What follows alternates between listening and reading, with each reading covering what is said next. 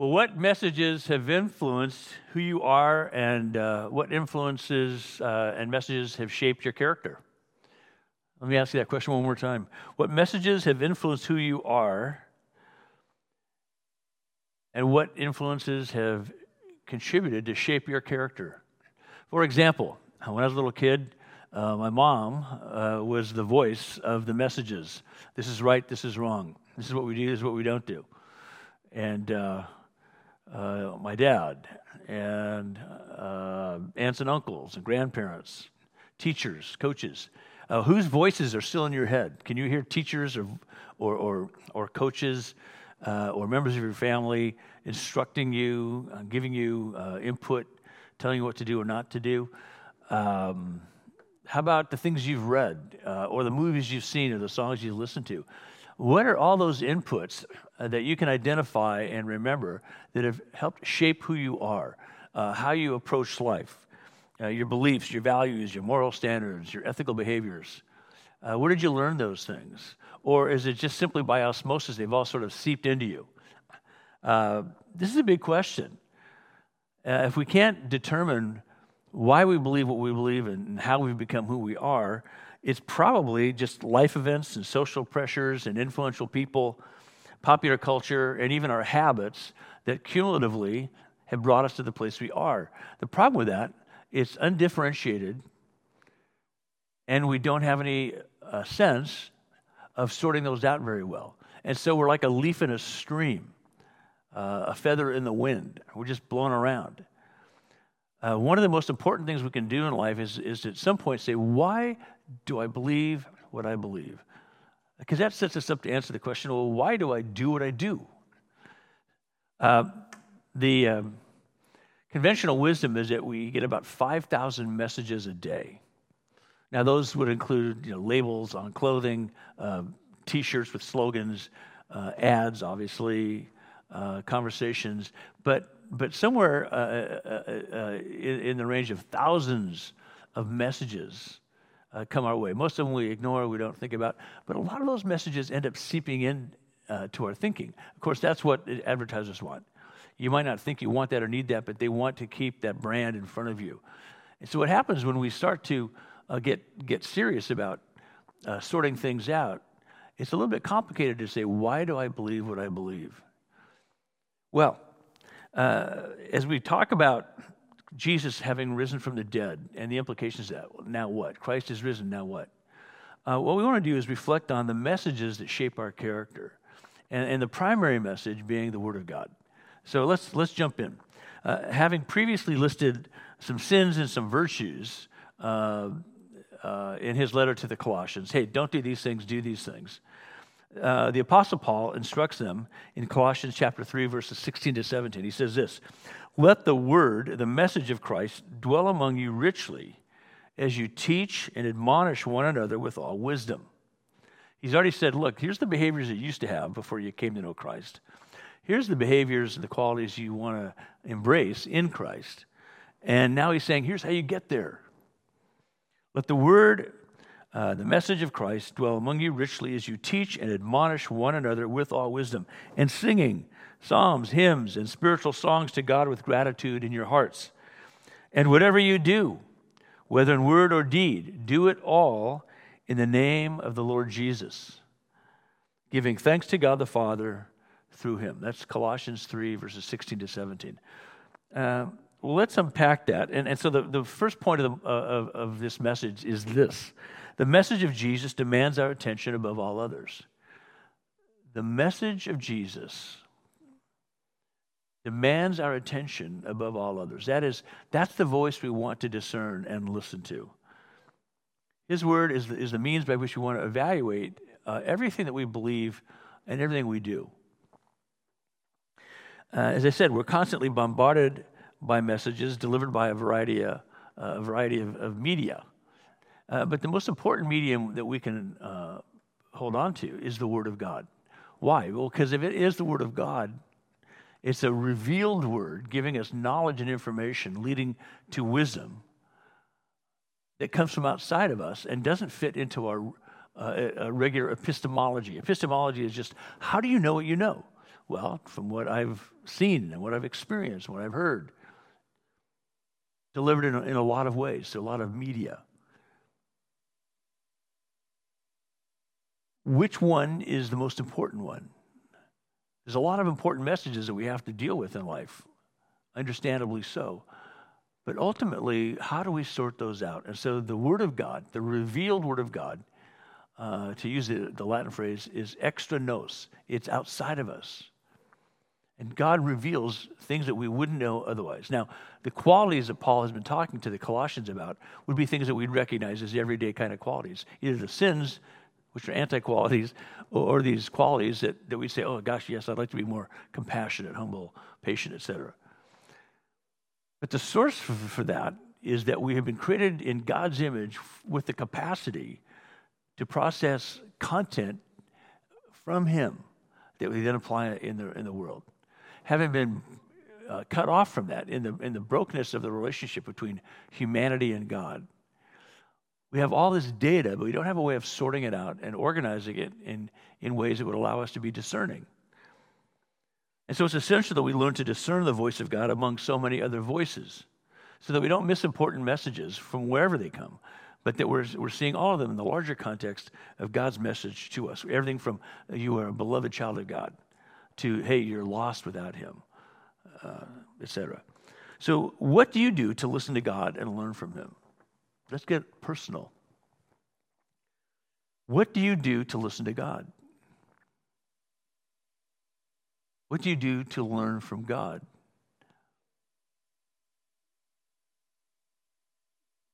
If we don't think about that, if we don't process that, we will probably assume that whatever we're thinking is God, because I'm thinking it. We have the infinite capacity for rationalization. But God's Word corrects our rationalization. It clarifies the voices that we hear in our head and the message that we receive throughout the day. So what do you do to listen to God and learn from Him? Followers of Jesus turn to the Bible. Why? Because we believe the Bible tells us what is real, true, and good from God's perspective. Yes, it speaks to human culture. It speaks to human interactions, of course. It's spoken into a world that God has created. And it's meant to help us navigate our way through that world. We won't grow wise without the true message of Christ. This is a phrase that Paul used in chapter 1 of his letter to the Colossians. And by the way, the letters, the Bible wasn't written with numbers attached to it. That's a later addition to help us sort things out. So in this letter to the Colossians, in the very beginning of that letter, several sentences in, Paul talks about the true message of Christ. So in the first chapter, he's established and summarized what that is. And so without that message from the incarnate, the living Word of God, we won't grow wise. Why? Because we'll have a lot of undifferentiated information. We won't know exactly how to prioritize it and how to see the core of it that is meant to make us wise. Not just knowledgeable, filled with facts, filled with content, but wise, knowing how to handle it properly as we live our lives. And so that's why we read the Word of God, the Bible. That's why we take time to reflect on it, to meditate on it, to memorize it. That's why we discuss it and teach it, because we want to learn to apply it wisely. So this big idea being that the message of Jesus demands our attention above all others. Otherwise, we miss the way that we understand and properly interpret all the messages we receive in life. So Paul outlines the true message of the gospel, as I said, in the first chapter of Colossians. And then here in chapter 3, verses 16 to 17, he gives us some instructions. He says, let the word, the logos, in this case, the message of Christ, dwell among you richly. Let it inhabit you. Let it dwell among you. Let it be part of your actual life, the world in which you live every day. Let it dwell among you richly. So it needs to be abundantly alive in us. That is, we have access to it, but as long as it's on a shelf or in a drawer, it's not very helpful. But as soon as we open it up, we see the richness, the abundance of what God wants to teach us. And we want that word to speak into our disorder. If you're going through a 12-step program, that's a great process of recovery. but you also need a process of discovery. And so as you're reading the Word of God in the midst of your disorder, it helps orient you to what's real, good, true, beautiful, right, and wise. In the midst of your ordered life, where your life is going really well, the Word of God speaks into that to say, to affirm and confirm, this is good, keep doing this. Here's some things you can do to build on this good order of your life. It's in the midst of our dreams and hopes and aspirations that the Word of God gives clarity and shape. It speaks to our fears. So as we are feeling fear and we're reading the Word of God gives us confidence, first of all, to face those fears. But then the discernment we need to say, do I really need to be afraid of this? And if it is something that is threatening to me, how can I deal with it wisely? He says, so let the message of Christ dwell among you richly as you teach. The assumption here being that as we're enjoying and indulging ourselves in this feast of God's Word, we're also then teaching others the Word of God. All of a sudden we realize that, gosh, I have something to offer my children as a parent, more than just do this, don't do that. Because inevitably, like I did, kids will say, why? Why do we do that? Or why don't we do that? Well, because the Word of God teaches us this. Or your friend says, hey, I'm really spiritually hungry. Tell me about what it means to be a Christian. You'd say, well, here's what I'm learning from the Word of God. So teaching is both sharing our experience. It's also helping direct people into a pattern and a path that will allow them to thrive and flourish. And so it's instructing, informing, educating, equipping, preparing people for life. Think of the human growth cycle. Our spiritual growth is progressive. We start as babies, and we take toddler steps. And little by little, the Word of God starts to make sense to us. We start to pull all the various strands of it together from the Old Testament through the New. We start to see a pattern emerge, a way of thinking and being that the Lord is, in a sense, socializing us into, discipling us into. And so it gets better and better, deeper and deeper, stronger and stronger.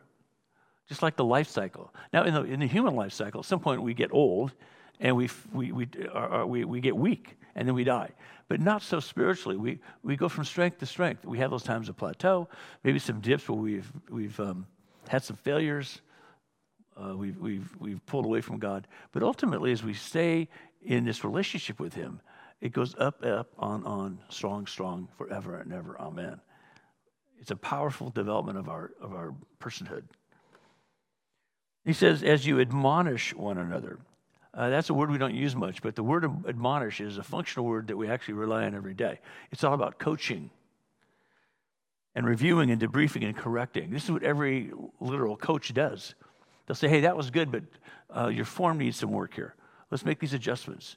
Or, that's a bad habit. Let's break that habit and repattern how you do that.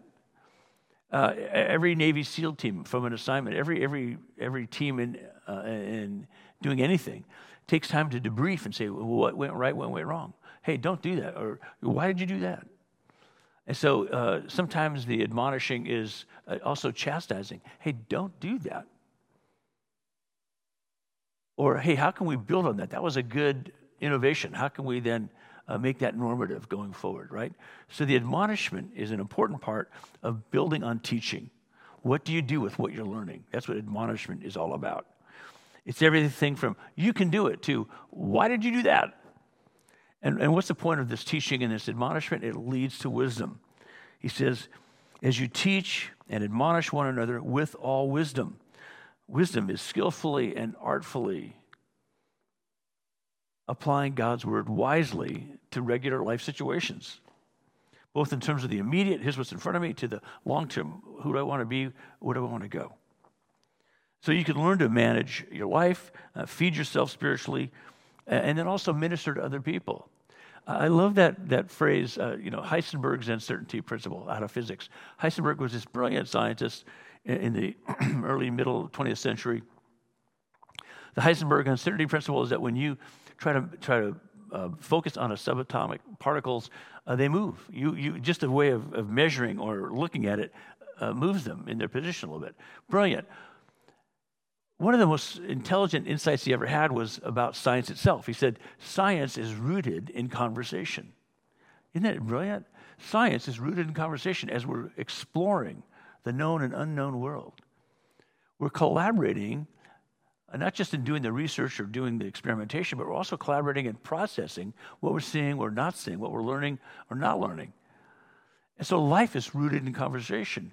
Our life in Christ is rooted in conversation. And so as we're learning and we're being admonished or admonishing, we're accruing wisdom.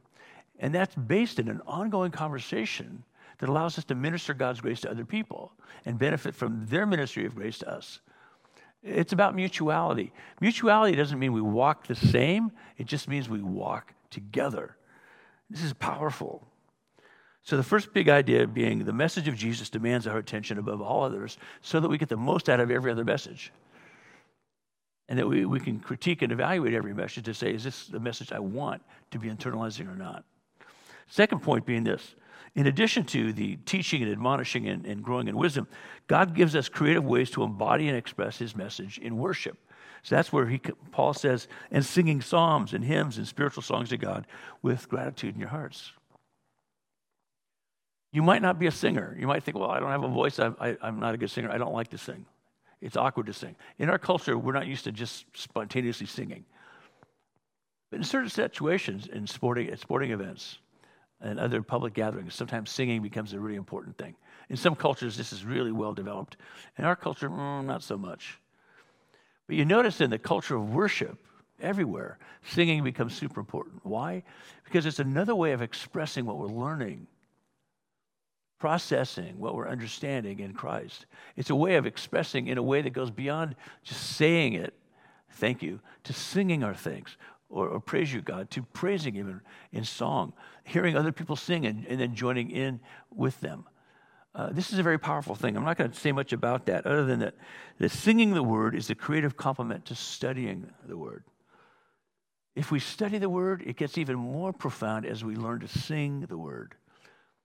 On your own, if you're singing a worship song or a hymn, if you're in a worship gathering. I remember years ago sitting in the Coliseum in L.A., and I've also done this sitting in in Angel Stadium, where I've been in these situations with tens of thousands of other men, in this case, and we're singing these hymns and songs of praise. It's the most amazing thing I've ever experienced. You hear that many men, 30, 40,000 men singing praises to God. Men of every race and age and stage. Oh my gosh. It gives you goosebumps. It inspires you. It enlarges your heart. It opens your mind. You talk about reconciliation among races and generations. There it was. So this idea that God gives us creative ways to embody and express his message in worship comes out of his word. Why? Because that's the authoritative foundational place we get truth and we identify beauty and goodness and wisdom. So the first point, the message of Jesus demands our attention above all others. The second point is that God gives us creative ways to embody and express his message in worship. And then the third point would be this. The message of Jesus' authority and power goes with us into every part of life. The message of Jesus' authority and power goes into us and is integrated into our being, and then it goes with us wherever we go. It's a part of who we are, how we now see the world, how we now process the world, how we do what we do, from the simplest tasks to the most complicated challenges. The Word of God prepares us to do it at a level that goes beyond a mere skill or competence. It becomes, in its own way, redemptive and transformational. It's a wonderful mystery that we can actually apply every day.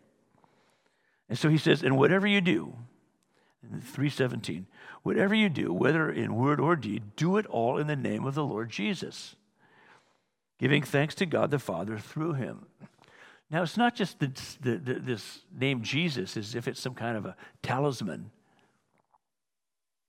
some kind of a magic word, abracadabra. In Jesus' day, lots of people were named Jesus, Yeshua, Joshua. No, the name of Jesus is more than simply the name Jesus, because even Jesus is the Greek version of his Hebrew name. But the name of Jesus means the authority, the integrity, the sovereignty of who Jesus is and what Jesus does. Whatever you do, in word or deed, do it all in the name of the Lord Jesus and give thanks to God the Father through him. Why? Because he's our Lord. He's our Savior. He's our friend. It's not like we run around saying Jesus' name. It's that in Jesus' name, we have our being. We have a solid place to stand in a world that's very unsolid at times. In an ever-changing world, we have this consistent, continuous presence of the one who made the world and who is redeeming it. I love the way Eugene Peterson translated Colossians 3, 16 to 17 in the Message Bible. And actually, before I read it to you, I want to just say, Eugene Peterson was an amazing American pastor, scholar, who died a few years ago. He grew up in Montana, in a hard-scrabble small town in Montana. He was obviously a genius of a guy, a profound introvert. And as he grew in his faith and went to university, felt compelled to study theology. Along the way, though, he was recruited by a man named William Albright, who is the father of modern American archaeology.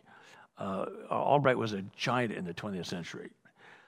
And so William Albright saw the potential in Eugene Peterson and drafted him to become a PhD student and to teach Greek and Hebrew and to prepare for a career in academia.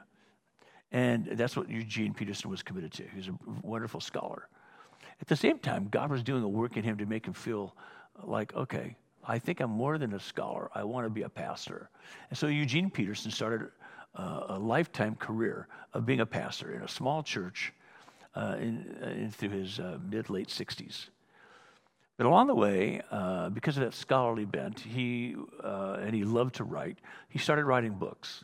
And they were biblical and theological and practical all at the same time. And when he wrapped up his pastoral ministry, he was offered the opportunity to translate the Bible into a more dynamic, vernacular version for modern Bible readers, for people who maybe had gotten tired of reading the Bible or didn't read the Bible. And so he actually took on a word-for-word translation from the original languages, but put it in a very dynamic form that anybody reading it would be able to engage. And that's what we call the Message Bible. And if you haven't read it, Google it. It's a fantastic translation. So it's not a paraphrase. It's not a loosey-goosey thoughts from Eugene Peterson. It's an absolute, credible, scholarly, academic, but socially, culturally relevant translation of the Bible. So here's what he does with Colossians 3, 16 to 17. He says, let the peace of Christ keep you in tune with each other. He's actually incorporating verse 15 in this too. Let the peace of Christ keep you in tune with each other, in step with each other. None of this going off and doing your own thing. And cultivate thankfulness. Let the word of Christ, the message, have the run of the house. Give it plenty of room in your lives. Instruct and direct one another using good common sense. And sing your hearts out to God. Let every detail in your lives, words, actions, whatever, be done in the name of the Master, Jesus, thanking God the Father every step of the way. I hope this resonates with you. What a wonderful translation of this passage. We read it originally in the New International Version, which is a very fine standard translation. And I love this dynamic translation in the Message from Eugene Peterson. So let me ask you this question. Who are you walking with in your journey with Jesus? None of this going off and doing your own thing. It doesn't work. At least it doesn't work very well for very long. Who are you walking with in your journey with Jesus? His message comes to us in and through community. I love when I hear that kids have learned the message of Jesus from their mom and dad. Often that's not the case. Why? Because mom and dad want the child to know it, but they're assuming the child is learning it in Sunday school. But parents are the primary pastors to their children. Sunday school is super important. Church is essential. Youth groups, life-changing. Campus groups for university students, phenomenal. But the primary people that God has instructed to equip the saints for ministry and to create disciples are parents. And add to that grandparents and aunts and uncles and family members who are believers, who build into, speak into children a knowledge of God and a practical demonstration of what that looks like. What a blessing if you were raised in that family. Most people I know weren't. So how about in our families? Why don't we do this? Why don't we take that primary responsibility, knowing that all of us thrive and flourish in community, and the primary community is the home. Now, if you're a single parent, it works for you to do this. And you can enlist other family members or friends to help you do this with your kids. And you want to find ways to do it very naturally, at bedtime, at dinner time. Casual times, you say, hey, I've been reading this thing in the Bible. What do you think? Giving kids their own little Bible when they're small, so that as they learn to read, they're reading the Word of God.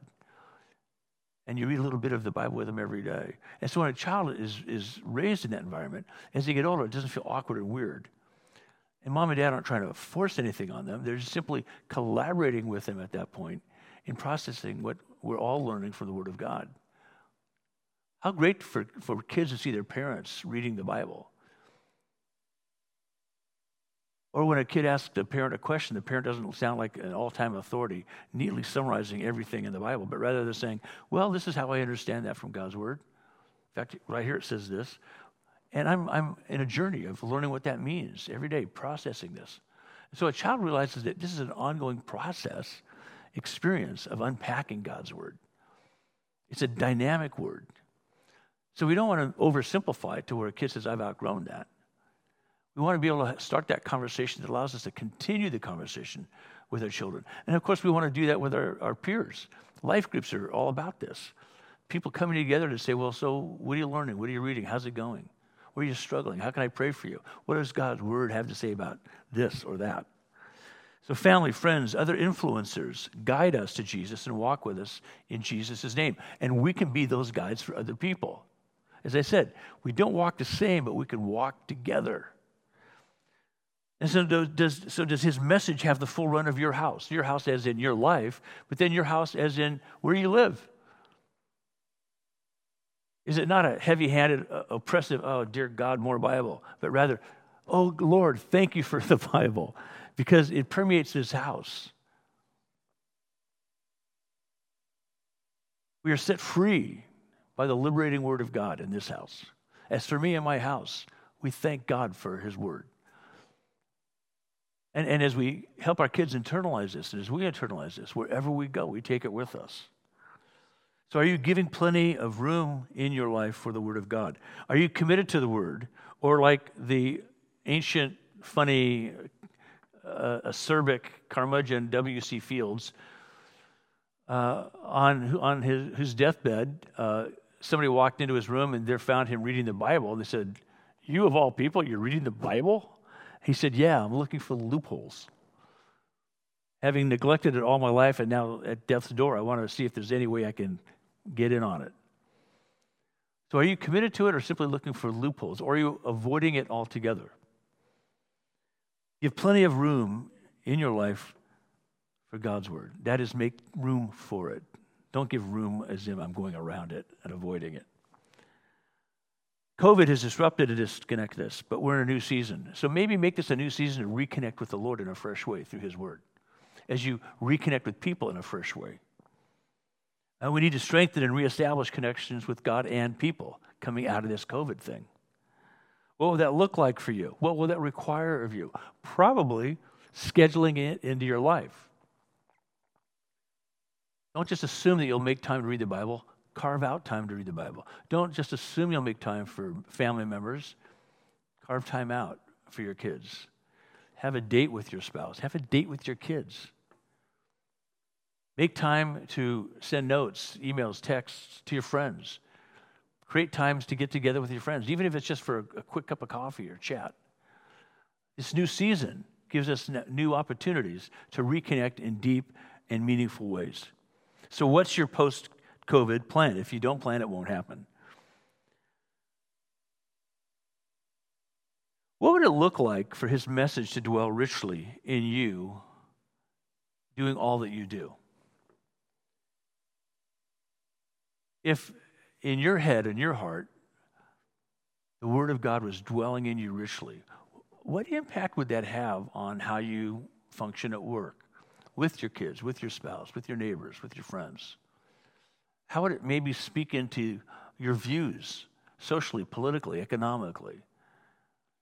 For you to say, Lord, help me to see this world through your eyes, through your Word, through your Spirit. Next week, we're going to talk about the Holy Spirit, the power of God in us to allow us to appropriate His Word and to apply it wisely as we move through the world.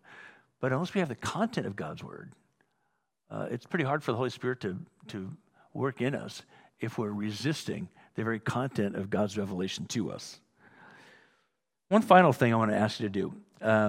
I'm looking forward to seeing our church be able to resume being a church in a more normative way. This morning, because of weather, we didn't meet on the lawn. We met indoors. We just kind of cleared everything out, and we gathered together in this space. And we hope to do more of that going forward. We want to reconnect with each other and reconnect with the community around us. We want to really get back on track with our mission, helping everyday people walk with Jesus every day. And so this year is critical for us. We want to open our arms wide to new generations of people. And so I'm asking you this. Will you be praying for our church? It's been a crisis year through COVID, but we're not in a crisis, but we have a sense of deep urgency. We want to get this right coming out of COVID. So would you be praying for the church? And would you be praying for your part in it? We'll be talking about this in the weeks and months ahead. San Diego needs a message of Christ just as we each need the message of Christ. And we as a church have an important role to play, as does every church in this community. So please be praying for our church post-COVID, and be praying for every church in San Diego, that we can have an impact in Jesus' name that would allow people to come alive in a way they've never felt alive before. So Lord Jesus, that's my hope, my prayer for me, for my family, for this congregation, for our community, that your word would be in the house, dwelling richly among us, that we'd be learning how to teach it, to discuss it, to reflect on it, to apply it with deep wisdom as we teach and admonish wisely. Help us, Lord, to give heart and voice to what you're doing in us as we worship you in songs and hymns and spiritual songs. Lord, thank you for all the wonderful ways you're working in us and through us to conform us to you, to transform us into the people we were meant to be, people with compassion and a heart for others, people who are generous, people who are willing to serve others in Jesus' name, people who are doing creative things with a sense that you're giving us the capacity to do those things. So, Lord, that's my prayer. And we pray all this in Jesus' holy name. Amen. So now may the Lord bless you and keep you. May the Lord make his face to shine on you that you might reflect his glory in practical ways wherever you go, just by being you in him. May the Lord give you everything you need to walk with him in newness and fullness of life and to walk with his people in deep community, both now and forevermore. In the name of the Father, and of the Son, and of the Holy Spirit. Amen.